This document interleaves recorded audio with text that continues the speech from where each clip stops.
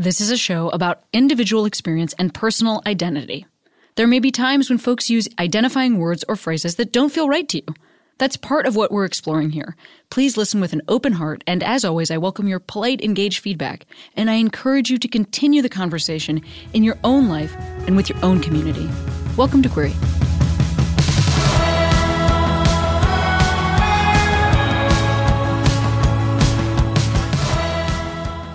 Hey Queeros, Cammy here. Today's episode is a chat with Jean Kyoung Frazier, who wrote Pizza Girl, the October Cammy's Book Club selection. Dang, I love this book so much. And if you want to read Pizza Girl, and you really should, head on over to bookshop.org/shops/Cammy's Book Club and get yourself a copy. Oh, please. Heavens to Betsy, and enjoy the show. I've been feeling wrong, but I'm still holding on, darling. I know it's careless. First of all, I always have guests introduce themselves. Would you introduce yourself? I introduce myself. Okay. Hi, everybody listening. I'm Jean Kyoung Frazier, and I'm a writer. Is that all I say? You did a great job. Also, you're very patient cool. Because I just had every possible technology snafu, and I can't believe we even got through it. Congrats to us. All good. You know, you looked like a really cool mad scientist as you were trying to figure it out. So it was enjoyable for me to watch as well. It was really, I don't know what, for some reason. Anyway, this is the boring stuff. But you know what isn't boring? This that I have right here, which is your book that is called Pizza Girl. Thank you. Yeah. Somebody, I just got, so I put out a call to publishers when I was going to do this spotlight on queer books. That's Cammy's Book Club. And for anybody that's listening, you can go to bookshop.org and I have my own little store on there that's called Cammy's Book Club. And it's all the different books that I've recommended so far. And then I've interviewed those authors for Query. And then you're sending in a video that's going to be up on my Instagram with some questions. Right on. And it's just so exciting to be able to, first of all, have people send me stuff, because to just say to publishers hey, can you, I'm an avenue for this, because otherwise it is hard to find the queer books that I want to read. And then to be able to then pass along those recommendations. And anyway, your book is just something that came in the mail. Isn't it so cool that we're now at a moment where you can ask publishers, send me your queer books, and you get a bunch? Yeah, I got a bunch. That rocks. Yeah, it super rocks. Absolutely. And I will say there's a beautiful cover. It's very appealing. I really like the title. So I was excited to read it. But then I just think it's super, I thought it was stunning. I thought it's such an amazing book. I loved it. No, that means the world, really. That is something that is always lovely to hear. Yeah. And I'm trying to even recall because I read it when I first got it, but it might have been out of sync with when is what was the publication date on this book? Crazy enough, June 9th, 2020, so over a year ago, which is insane to say. So it's been out in the world for a minute now, and you've lived through that process. And how has it felt so far having this book out in the world? I don't know about you. Sometimes it takes me a minute to be able to look back and really even understand how I was feeling in the moment. It's still, even a year out, feels so close to me. And honestly, this is the first time I've talked about the book in, I guess, quote unquote professional setting in a while. And I think you're a comedian. You perform as well. It's I think there's something weird about saying something over and over, even if it's the truth. It can feel like a lie. I don't know. I think I'm still getting used to just being a writer and being a writer out in the world. Yeah, that makes sense. I mean, I think for me, I always knew that being in the world was going to be a part of my job. As I was prepping to do the job, I was also prepping to be out in the world. But I know that can be different for writers, because you had to work on this skill sort of by yourself, and then it's I'm happiest when I'm alone in my dark little room sitting at a desk for 5 hours. That's my version of my happy place. Well, can you talk to me a little bit about like, give me a quick summary of the book. Sure. Tell me about some of the characters. Can we start there? Yeah, of course. I mean, it's called Pizza Girl, and it's about a pregnant pizza delivery driver that falls into obsession with this older woman that she delivers to. And I think the fun thing, like, I guess what I really wanted to do with the book is like just sort of genre straddle. I think that's the coolest and sexiest thing you can do with writing these days, because there has been so much great content, and particularly queer content that comes out. Now we have the fun question of, okay, how do we update? How do we twist? How do we turn? How do we make something unique? You know, while honoring the people that have come before us too, you know? Yeah. What genres do you think this lives in? Yeah. I mean, I think surface, it's a coming of age story, but it's also an addiction story, a pregnancy story, a thriller a little bit, an obsession. Like, you can even say it's like suburban horror in some ways. Oh, wow. You know? Yeah. Sure. Yeah. If you're looking at it through a certain lens, and like at the end, I think especially when the pace kind of picks up. Wow. And how did you know, or how was this where you landed in terms of, I mean, it's such a, like, maybe I'm way off with this, but it just feels very personal. Like, it feels really lived. So I'm just curious if it is at all, if there are any parts of this that are personal or lived. Well, gosh, I mean, I have never been pregnant, and I'm obsessed with a woman twice my age. But there's still time, you know. There is still time. There's still time. No, I mean, like, I think I was writing the book when, God, it's so weird to say. I guess I had the idea when I was like 23 years old, and I had delivered pizzas when I was 19. And then I was still coming into my own as a writer and getting used to, like, I think, writing about my sexuality in general. I'm just like a really private person. And I think for a long time, I really like resisted the idea of being like writing a book and have it being a queer book. But now I'm like, all I want to do is write queer books. But at the time, you know, I was really trying to decide how I wanted to get that down on the page and how I could grapple with that part of myself. And so in addition to the queerness, I was obsessed with a lot of addiction narratives and how I loved them, and also how I felt they got a lot of stuff wrong. And I don't know, I don't feel like I'm being too articulate. It really just was like sort of like a mashup of everything in my life that I found interesting and important. Well, yeah, I mean, the addiction stuff, I think, is very well done. And I'm curious. Yeah, you know, when you said that you didn't feel like you've seen this done well elsewhere, what's the difference in what you were trying to do, or what you didn't see? Yeah, I guess not done well. Well, in general, there's just a lot less like female alcoholic stories out there. It's been traditionally a very male space, at least in the literary world. But I also think that, like, as I'm so glad AA and a lot of those programs have worked for a lot of people, but like, it is really difficult for some people to go through those programs, and like, change doesn't really happen overnight. It's something you're always kind of dealing with. And I really wanted to find a way to sort of exemplify that in this story.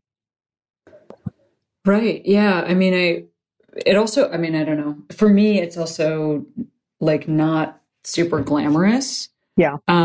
This woman is like drinking like in a sort of a secret, like, at home way, which I don't know if that's often how we talk about addiction. It's, you know, so that was interesting to me too, especially in a younger person. Yeah. Like the character being like 18. And, you know, I think what also I wanted to talk about is like just that, you know, her dad was an alcoholic, and you'd think like, you know, she had such a bad experience with that. How could she ever fall into the same patterns herself? It's just not that simple. You know, we have things inside of us that, like, you know, we don't know how to fill. And we don't even, like, you know, people don't wake up generally, or at least I hope not, thinking like, I can't wait to ruin someone's life today. But yet we find really unique and fucked up ways to do so. And so it was kind of like talking about that transformation too. Like, how do you become the thing you hate? Wow. And you were talking about not necessarily wanting to write something that was a queer book, but can you talk me through that? Yeah. I mean, for you? Gosh, like, you know, I think I just, it's like, I mean, this is why it is important that both of us do what we do, because, you know, for so long I felt like shame about who I was and shame about my sexuality. And a lot of that had to do with like portrayals of stuff in popular media and feeling like really ugly by a lack of people on like screens or in books that I felt like reflected my experience back. Because like I have to believe if I had stuff like that when I was like in high school, and even in like early college, I think I would have come out a little sooner. I think I would have been more comfortable talking about myself in that way. But at the same time, it was my journey, and I'm glad I did it the way I did. But yeah, I came out. It sounds so funny to say like later, I suppose, for a millennial, like in my like mid 20s, like 23, 24. I was, you know, having relationships with women, but really keeping it like super secret. And I didn't think for the longest time that bothered me. It just seemed so separate from like, it didn't affect like who I was with a person or how I connected with people, but being open about it and being able to share it with friends, family, whatever, it just changed my whole life. I didn't even realize how much like tension I was carrying at my shoulders, essentially, until I started like just feeling like I had nothing to hide, you know, where like Pizza Girl wouldn't have been able to have written if I didn't move past, I think, that personal milestone. Right. Yeah. Right. Yeah. I mean, also, especially because, well, then I guess I have this question. So, because you used the word obsession when you were describing the relationship here, and yeah, it isn't like I think how we usually would imagine a sort of like a rom-com-y light. Right. You know, there's like some stalking type behavior. There's some like, there's some stuff that's like potentially illegal or like it just like, it's not the wrapped up version. And also it still felt very relatable and like not like it didn't feel scary or like out of touch. And I'm curious also about that decision, you know, versus like it's, you know, some of the same stuff, but she delivers a pizza to somebody who's her age, who's available, who's like, and they have a meet cute and she's pregnant and then, but it doesn't matter. And then they like end up raising that child together. Like that's a version. I would read that version. I would love someone to write that version. They have my full permission to do that version. That sounds delightful.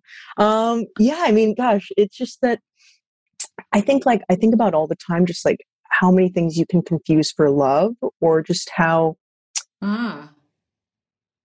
we need certain people at certain points in our life. And for this like young 18-year-old girl who like hasn't really begun to grapple with her sexuality and is in this position where she's grieving the loss of her dead alcoholic father, newly pregnant, struggling with alcoholism, this person seems like sort of like a life raft in some ways. Or like, I think about all the time how sometimes like when you're in a low place, having like lovely people around you can make you feel uglier somehow, you know, like their lightness makes you feel really dark. And so there was like comfort in like seeing someone that is like equally out in the like rough water or like in rough waters like you are, if that makes sense. There's also a racial dynamic to that in this book. And I'm wondering if you could talk about that for a moment, because the like object of her obsession, because it's a white woman that becomes the object of obsession. I mean, I'm wondering about that thought process, and if you talk about that like in general, it's like, you know, I'm half Korean and half white. But my mom was really adamant growing up that, or I don't even think she necessarily realized it, but she just didn't try to teach me Korean, didn't really have any interest in teaching me Korean. The only reason I have a Korean middle name, which is her name actually, is because my grandma was really insistent upon it and wanted that Korean tradition carried on. And funny enough, 6 years later when my brother was born, his name's just Ryan. They like gave up at that point because we were just like little American monsters in some ways. But that's like what my mom wanted. You know, there was this like, not conscious, but like a white obsession kind of like that she like absorbed, you know, because like she immigrated here when she was pretty young at 17. and to Champaign-Urbana, Illinois, which is like where she was like the only. Oh, wow. Yeah. So like very predominantly white community. I think there was maybe one other Asian family, but like, if anything, like they didn't socialize with them. Well, one, because they were Japanese, not Korean, but two, because it felt like there can only be one kind of feeling. And that mentality, it's really hard to untangle like the fucked upness of that, you know, or like separate yourself from like thinking that gets really embedded into you super young, you know? And so for this character, I mean, I'm talking about personal stuff, and this ultimately isn't my story, but I did think I really wanted a subtle way to talk about, you know, how being Asian, being a model minority, you're taught that you're close to whiteness, but you'll never quite be there. And so I still can't even entirely speak eloquently on it, but it felt like it's cool that you noticed that part of the story.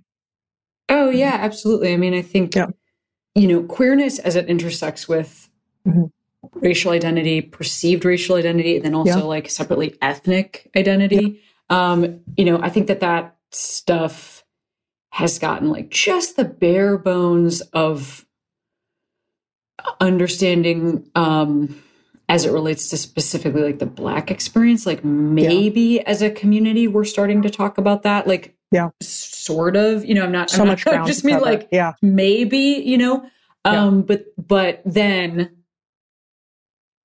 anywhere, any beyond that, beyond, first of all, the implicit whiteness, like the implicit whiteness that we're not talking about that. And then we're sort of, I guess we've recently as a culture found out that like queer people are also Black and Black people are also queer, but but we haven't like gotten there, you know, in other ways. And I, or that queer people can be racist, you know, like being queer doesn't like erase us of our own like biases and our own fucked upness, you know, like, gosh, it's absolutely. Yeah. And then also the way we perceive gender as it is related to, I mean, colorism and all those things. There's just like so many layers that I think as a community, so much to learn. And I just feel grateful that I like have books to read and so many people in my life that are like willing to like take time, teach me, you know, just have conversations. I feel really lucky. I think it's amazing that you pivoted to books to read as opposed to books to write. Cause that's like it's very, very sweet and, humble of you. Since I just mean, because I think this book was really important. That's something that really struck me. That. Yeah. I mean, at the end of the day, I think I will always feel myself more of a reader than a writer. And I feel lucky that I can say that. Yeah, definitely. What an endearing and adorable thing to say. That is very cute. That is a cute personality. No, I mean, I guess it's like, I didn't always know I wanted to be a writer. And I have always enjoyed reading. And I do think one is more important. More important sounds wrong. I don't know. I feel like I'm going to always do more reading in my life than writing. So that's a good thing ultimately.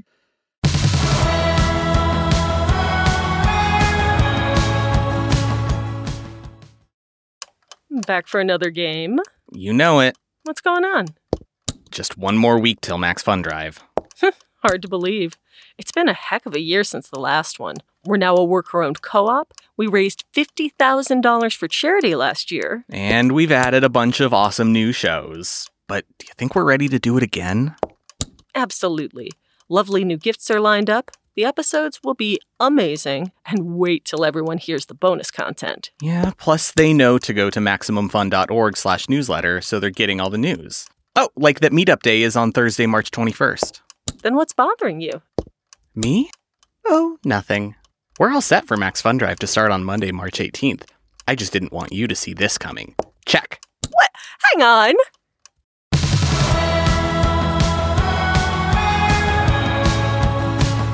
Can I ask you a question really quick? Yeah. Do you go by Cammy? That was so funny. I don't know why I found that so sweet and so interesting, because you're very Cameron Esposito to me. Because at first I was like, who the hell is Cammy? And I'm like, oh, Cammy is a nickname for Cameron. You know, I really appreciate that question. I don't really go by Cammy, but it's sort of like It's like a third person way that I speak about myself in, I'm just realizing this now, in sort of a way that I think denotes a part of myself that's a little different than Cameron Esposito. Like, that's cool. I used to do a live show here in LA, and there was like a fan club that was called like Cammy's Little Sweeties, because I would call the audience little sweeties. And anyway, they made their own shirts for a minute that existed. And I think like, but when I think about it, why the book club is named that as opposed to like Cameron's, right. I think, I was a reader as a little kid. Mm-hmm. And as a little kid, I did not go by Cammy. I only went by Cameron, but right. Even then you were like, absolutely not. Yeah, exactly. Well, I have like a familial nickname, but it's not Cammy. Are you going to tell us, the audience? I can tell you what my familial nickname is. Never previously revealed. Wow. I feel really special. Yeah, absolutely. It's Copy. Copy. Mm-hmm. Is that like, where did that come from? My little sister couldn't say my name when she's 7 years younger than me. That's sweet. And so she couldn't say my name when she was a child. And but it's the kind of thing where like, if you were to come over to my parents' house and meet my family, right? It would can't wait. Be there next Sunday. Yeah, great. See you very soon. Yeah, it would be immediately striking to you that nobody calls me anything but that. That's truly what my entire family calls me. That's great. Love that. Yeah, but anyway. So Cammy. So Cammy is actually me paying homage to this little reading kid that I was, because I loved to read as a kid, and I was like so sensitive and nerdy, and I think that it's like a way of sort of lifting up that kid in a way. Yeah, in general, like, I mean, what's also funny is I have a similar one. I don't go by Jeannie, but I have many friends that call me Jeannie or Jeannie Bear, just because it's so, as like, you're Jeannie very much Bear. Jeannie Bear. That was like my height. Terrible. But like, that is like, it's like, it is that sort of almost like, not even alter ego, but like people in the know call me that just because it's funny that I am such a Jean that to call me anything else feels wrong, but that weirdly makes it right. I don't know. So more people call absolutely. Me Jeannie. Yeah. Exactly. Yeah. That's exactly right. Totally. Also, go ahead. This has nothing to do with anything, but my middle name is also my mom's name. Amazing. And it is Young. Wow, look at us, Kyoung and Young.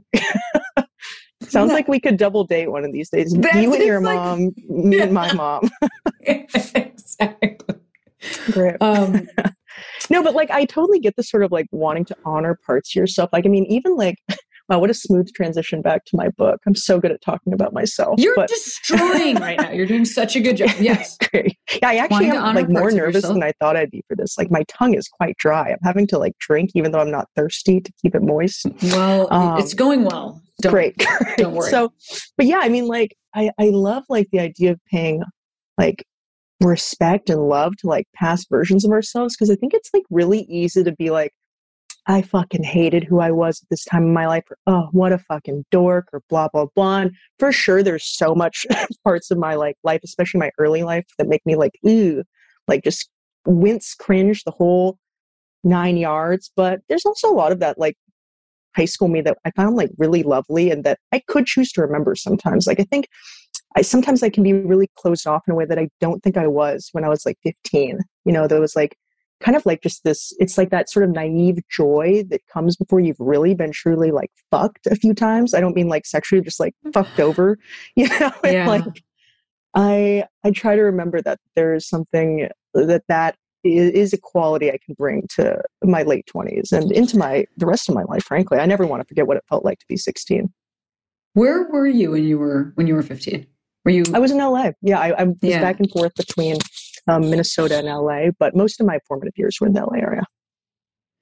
And when you were in LA, especially just because you were talking about your mom being in Champaign-Urbana, and I just have like a reference point for that because I'm from Illinois. Yeah, that's right. Very cool. And smaller town too, right?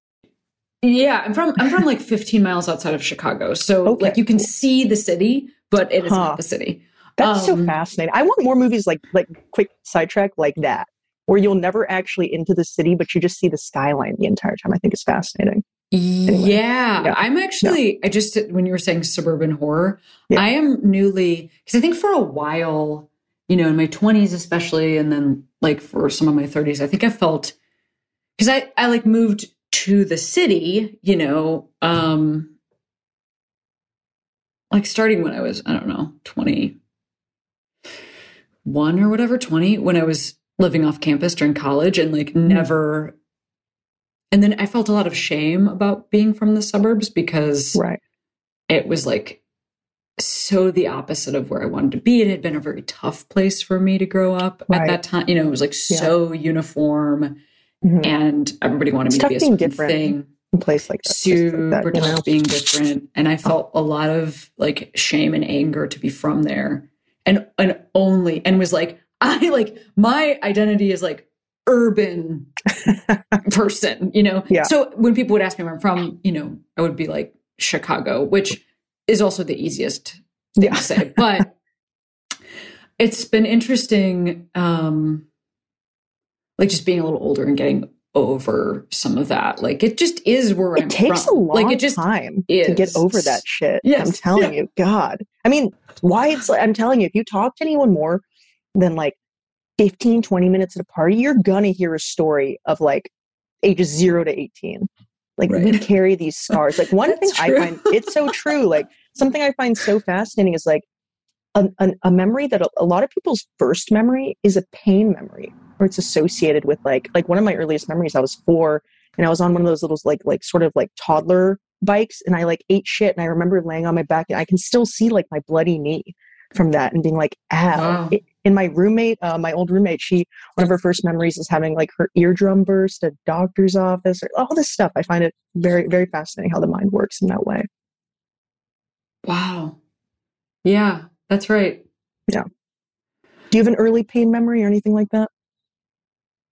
Testing my theory. Yeah, my first memory is, so like when I was 2, my eyes got messed up. I have a lazy eye and I've had a bunch of surgeries on it and I had to wear an eye patch and everything.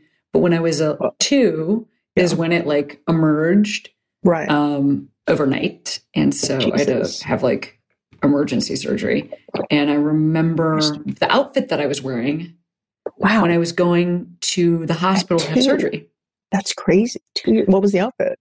I was wearing like a night dress, like a night shirt, you know, that the things you can wear when you're a baby. It's just cute. Yeah. If I wore a night shirt now. Totally. I was wearing a night shirt that had a purple collar and it was white. Ooh. And then it had like a giraffe on it. And I just know that that's what I was wearing when I went to the hospital. I do think that very impactful because also everybody was freaking out. It was like a real medical emergency at such a young age. It was very like indelible. That's the first thing I remember from my life is holding somebody's hand and walking. Gosh, how interesting. The hospital. Jeez. That would be an interesting story collection. Just asking a lot of people their first pain memory. Wow. Gaining material from this podcast. How great. Good. Please write it. Yeah. So how, I don't totally know, like how, when this book was released, and especially because of the timing, pandemic wise, you know, did you get a chance to get a ton of feedback about it or to do any events or like, June 2020, that's time. A different time than now. Yeah. Oof. What was that like? Such emotionally devastating time. I mean, like you're in the pandemic. George Floyd got murdered a couple weeks before my book came out. And it was just like really like hard to be like excited about anything, you know? And it's like, there are things more important than books. That was like not a problem for me to like not do as many events and to like just do like delay them a little bit, allow for like a national grieving. But I still like, I feel really lucky still. I genuinely mean that. Like I still got such great feedback on the book, friends reading it, family reading it, strangers reading it. It is true that you like realize like, you know, through this process that like, of course you want everyone to read your book, but there will be readers that matter more to you. And so whether it was people that were queer that were reaching out to me or Asian, funny enough, the one that was like surprisingly like one of the best was other service workers, like having people like be like, I had a job like that. And you really like captured some of what I was feeling, you know, and That rocked. That was so cool. Wow. Yeah. What was it, the like intimacy with the what was it that people were responding to who do those Right. kinds of jobs? They said that was like kind of like the way you feel, so like nameless, faceless. I mean, there's a reason I didn't name the character and like have her reveal her name until like after like maybe like the last 5 pages.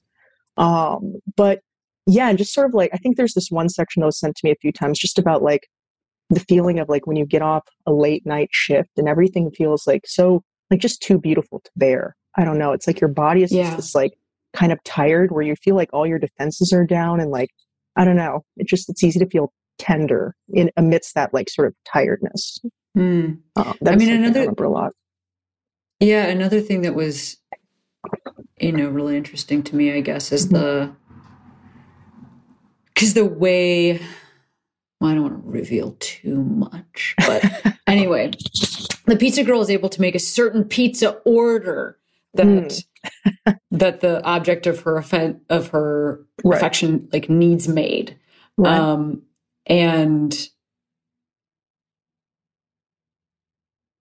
there is something, I've never actually worked in the service industry. I always had, like I was like a lifeguard or like a nanny. I've had jobs where I like worked for people in their homes. Being a nanny is a totally which is fascinating job. Too. Yeah, totally I'm sure it's job. Very weird. And then I feel like I've done literally every other type of job, like every type of job, including being a talking vending machine for a period of time. We don't know what's good. We need a whole episode about that. That is a future episode. I just worked every type of job, but I never worked like in the traditional service industry. Because I also think of like stand-up comedy is also kind of the service industry, but like you travel. But anyway, so I've never worked where like you're in a static place and then the client comes to you and you have regulars that you know. Totally. And that was something that I was thinking a lot about was the sort of like weird intimacy that happens when people know what you want from the business that they work at. Yeah. And how like odd that is. Yeah. Yeah. Yeah. Yeah. I mean, it's funny. I was like, know that about someone. No, totally. I was going to say, I've been a bartender more than I've been a pizza delivery girl. That was just one summer of my life, but I was a bartender for years. And I was, while I was writing this book, and it was the perfect job to have because it was reminding me like all the themes I was talking about in my book, I was being reminded of like every day at work, like the big one being like how easy it is to be like delightful for like 30-second stretches, 2-minute stretches, 5-minute stretches. And that it's like enough, like that we need those relationships to a degree. Like customers like to be liked by their local bartender. A local bartender likes to feel popular and that like they are kind of like honest, like that's the closest I've come to stand up is like standing behind a bar and like kind of running it and doing the chit chat. And I don't know, but at the end of the day, they don't know me. I don't know them, even though you like to think that you do.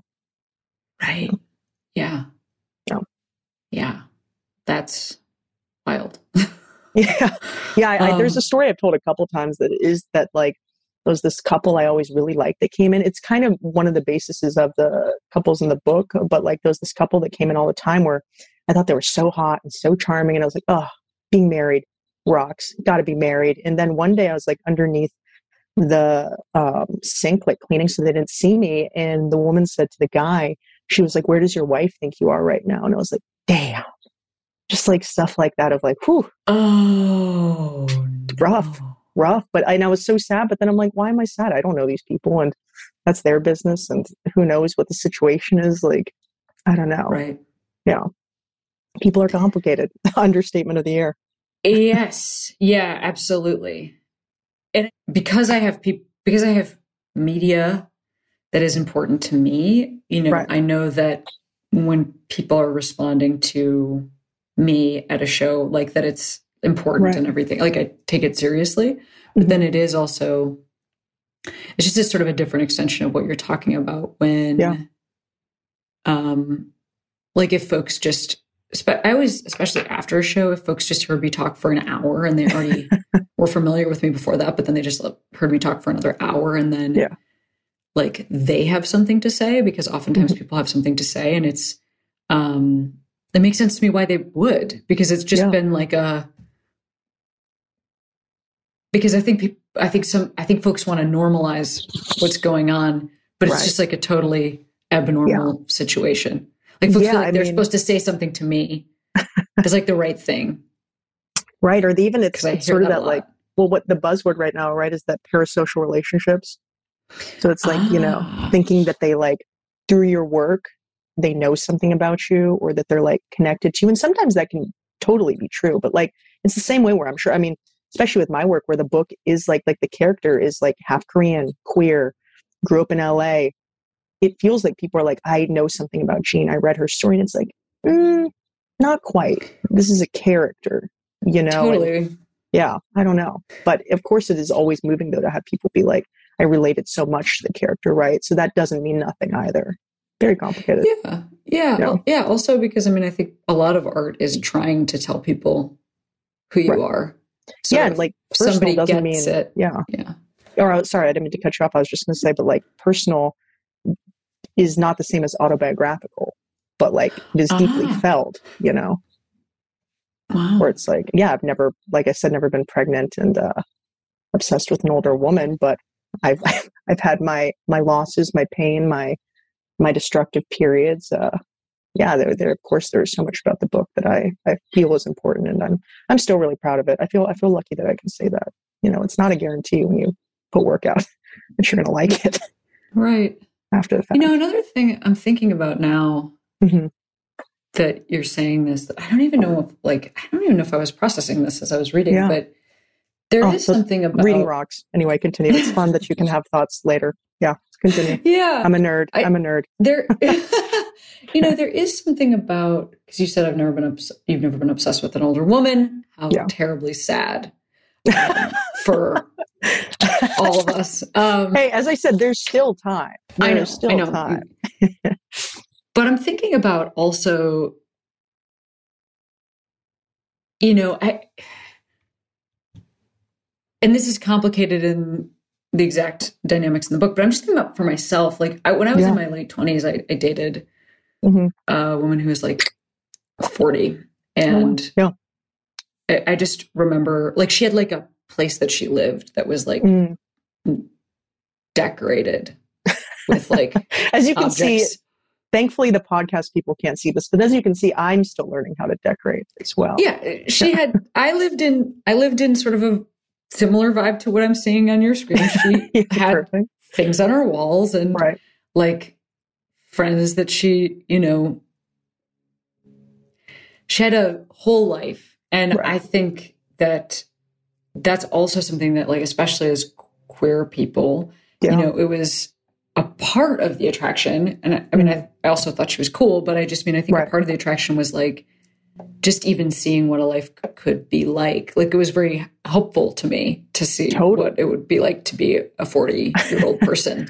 Because I was like, I don't know. Like, and what do you have on your wall when you're a woman? Like, because I just I didn't know what to expect for myself. So yeah, I mean, that goes back to what I was talking about with, like, I mean, you're right on that. It's definitely a theme of the book. Just this kind of like love not being pure, like not just being because of like who a person is, but like what they are to a degree. Like, for pizza, truly, like what, like, Pizza Girl, like so much the appeal of Jenny is like, oh my God, this person is like at an age I can't even imagine for myself, like in her like late 30s, early 40s, and she's like me, or I think she believes that they're the same, and that belief can propel you to some weird places, as you see in the book. This feeling of like, this is like someone that like I feel to like a soul level that makes me really think that like, oh yeah, we are more than like blood and bone and like in packs of flesh. It's powerful stuff when you're that age, especially. How this idea of, love not just being like pure love, which I think is awesome. Where is that coming from? Like, why is that a thought that you even, what is that from? What is that from? Yeah. Like how are you, why is that something that's on your mind? I don't know. I could be wrong. I think it's just that like, I don't think it's wrong. I just think it sounds like how did like, I start thinking about that? Yes. Yeah. Yes. I think it's because, and I'm still, of course, working through so many things, but like, there's this part of me that just doesn't feel like I have been able to or will able to like have a quote unquote traditional life, which is like, like getting married and having a couple kids and like doing the white picket thing. It sounds so appealing and I want it. I just never really have. And maybe that'll change. Maybe that won't, but it's like, I think I was just thinking a lot about how like, like I did enter into a relationship once because I was freaking out about like my sort of lack. It felt like a forward momentum. And then someone came into my life where like, they really represented like everything I thought I wanted, which was stability, responsibility, quote unquote, what it means to be a grown up. And, that relationship failed for a lot of reasons. And I don't have any like sadness about that relationship being over at this point, even though they're a lovely person, hope they're doing well. But I think it just opened my eyes to like it not being as simple as like, I like hanging out with you. I like being around you. And I don't know. I feel like I'm still working through my thoughts about a lot of it. Mm-hmm. Yeah. I've just loved people at different times in my life for different reasons, I feel like. Sure. Yes. Yeah. Sure. Yeah. Absolutely. Yeah. Also, I mean, Jean, I think you sort of said this earlier. And yeah. How old are you? I'm 28. I think I have a baby face a little bit, I admit. No, I don't. That's not. It's more. I wasn't time stamping you any particular direction. I was just asking the question. You're 28 and you came into your understanding of self and full expression of that outward than just a couple of years ago. Yeah, it's been, I feel like, what a journey. I mean, like at the beginning of grad school, which I guess was in like 2016, I remember someone at a bar that I was going to school with, I was trying to be more open. And I was like, yeah, my girlfriend. And she's like, oh, I had no idea you were gay. And then I did the classic self-hating thing where I was like, oh, thank you so much. Like I was like honored in that moment to be considered straight. And then I just felt such shame about that because I was like, man, I thought I worked through a lot of my issues and I hadn't. And, I think I wouldn't answer that question the same today. Who knows? Like, I think it is sometimes like a lifelong battle to get over like that internalized homophobia that it really wedges its way into you. Well, I also just say this thing about that it's just been a few years for you in this new understanding because, I mean, it makes sense to me then that, first of all, you might never want this white picket fence thing that you described. You might never want that. But also how you might never, but also how could you want it now? For me, that's at least how I read it because it's like it's that thing of like being out of step with like biological and psychological developmental stages because of culture's pressures on us. How I think that, and then by the way, that can be for being queer. It could also be like for being an artist. It could be for being, I circled so many difficult boxes, like on my questionnaire. I was like, I want to be an artist. I want to be queer. Yeah. Yeah. Or, for me, like, I think,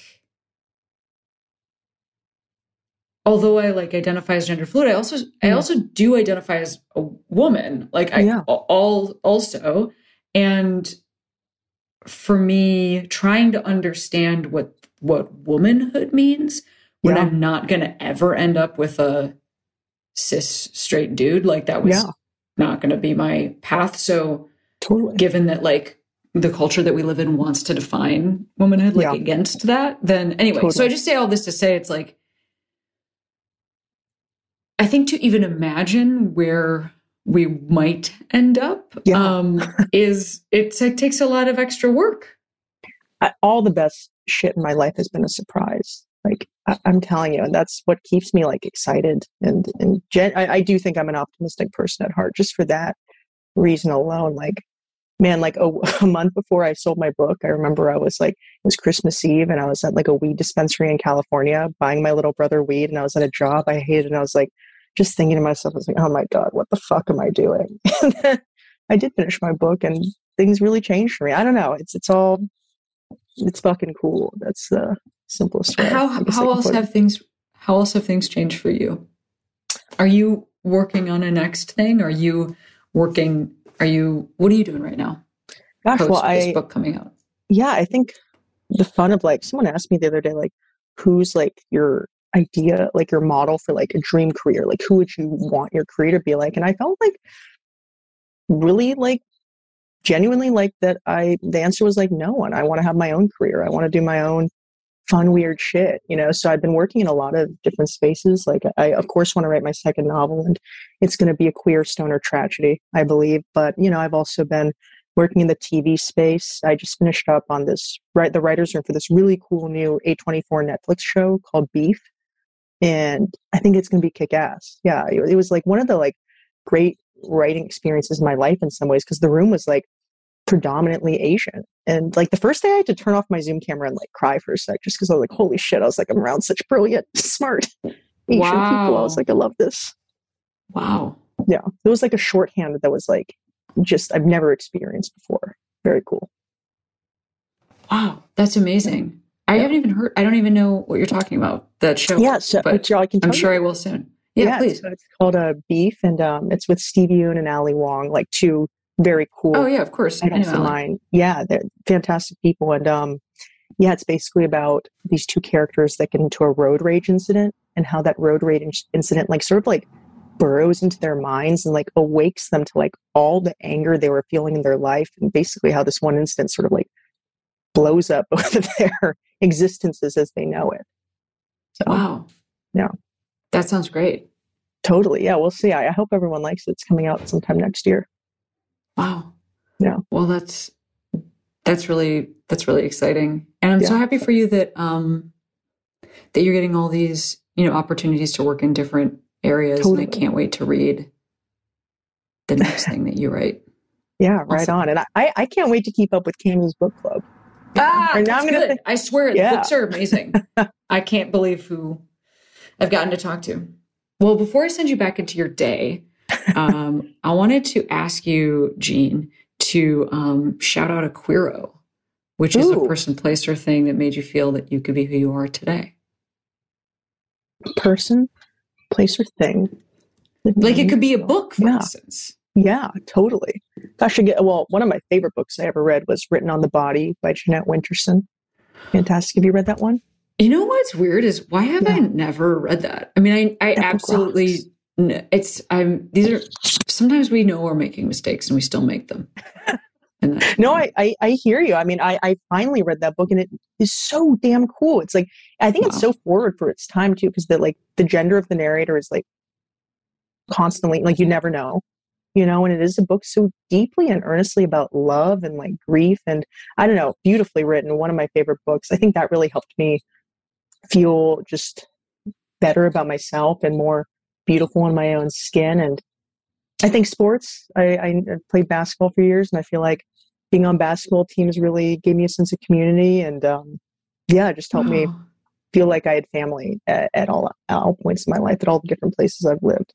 So shout out to all the teams I've been on. Wow, nobody said that. Yeah, really? Which is so weird because we're gay. I've had some pro athletes on. So anyway, I gotta go back and ask them. Yeah.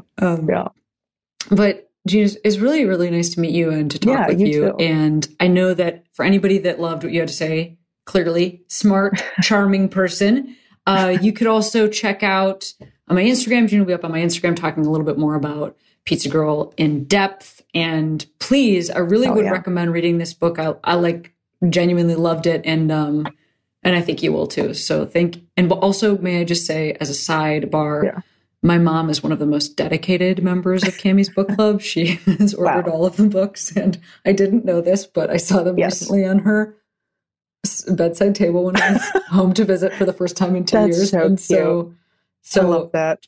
My mom, when our moms meet, Yes. in the future, my mom will have already read your book, I'm sure. I cannot wait. First mimosa on me. I'm picturing it as a brunch. It is a brunch somehow. You bet. Awesome. Well, thanks, Jean. You're the best. Yeah, thanks, Cameron.